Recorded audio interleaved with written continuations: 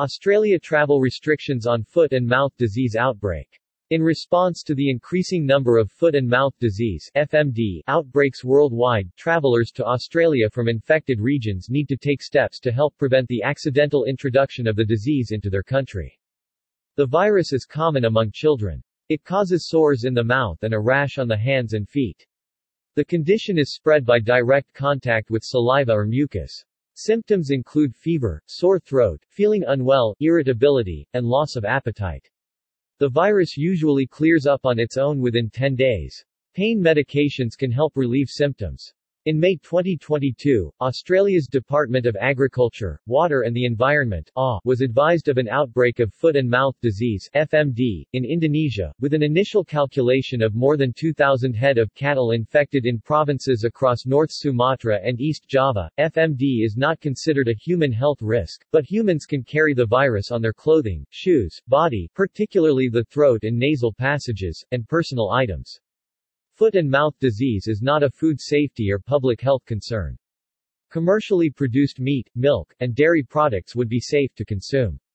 It has been reported by the Australian Federal Minister of Agriculture Murray Watt, that Australian biosecurity offices will be checking flights coming back into the country from Indonesia. These flights will be boarded by a biosecurity officer who will share a message dedicated to the issues surrounding FMD. He also has stated it is crucial to keep the relationship with Indonesia strong.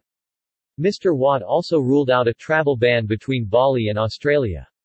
We've got to keep our relationship with Indonesia strong, for trade, national security, and other reasons, he said. Bali Hotels Association members have been advised to inform their guests of the biosecurity checks they may face upon returning to Australia. Guests who do not wish to take home their shoes or any clothes are welcome to leave them with the hotel, which will then have them cleaned and made available for those communities in need through the Bali Hotels Association CSR program.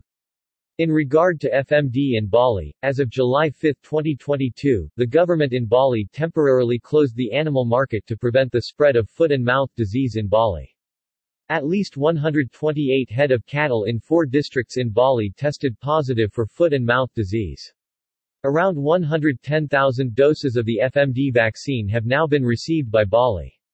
The Department of Agriculture and Food Security of Bali Province has culled 55 cattle. Bali Hotels Association, in a recent meeting with its members, the Security and Safety Director Franklin Kocek, spoke about the need to be vigilant of the government hygiene and sanitary requirements that need to be fulfilled by vendors.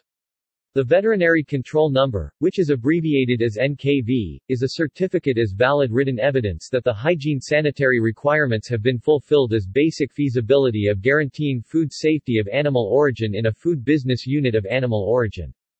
The objectives of NKV certification are, 1. To ensure that the food business unit of animal origin has complied with the hygiene sanitation requirements and implemented good production methods, 2. Make it easier to trace back in case of food poisoning cases of animal origin, and 3.